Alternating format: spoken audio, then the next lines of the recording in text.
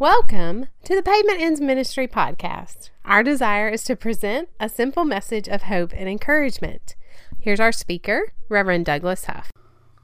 There is an old song that we have often sung in church that has these words in it. It says, "I stand amazed in the presence of Jesus the Nazarene. He took no thought for his own life, but cried drops of blood for mine." I am awed at the fact that the God of all creation loves me. This morning, as I sit in my study, there's a fly buzzing around, and I am determined to hunt it down and swat it. Now, as I think about my place in the history of this earth, with all the billions of people that have lived here, I know that in 100 years, myself and that fly will be nothing but dust. The Word of God tells us this. It says, "From dust you were taken, and to dust you will return." Now, it is true that your body will return to dust. That sounds depressing, I know, but know this.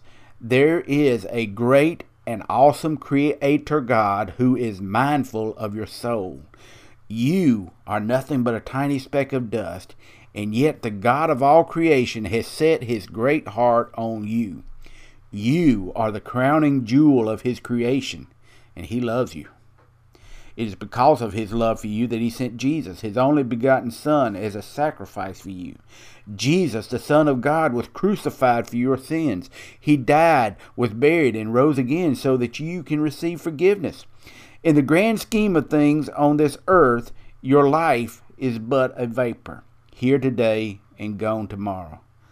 But if you believe in Jesus and trust him with the speck of dust that is your life, you can live forever in the presence of God in heaven.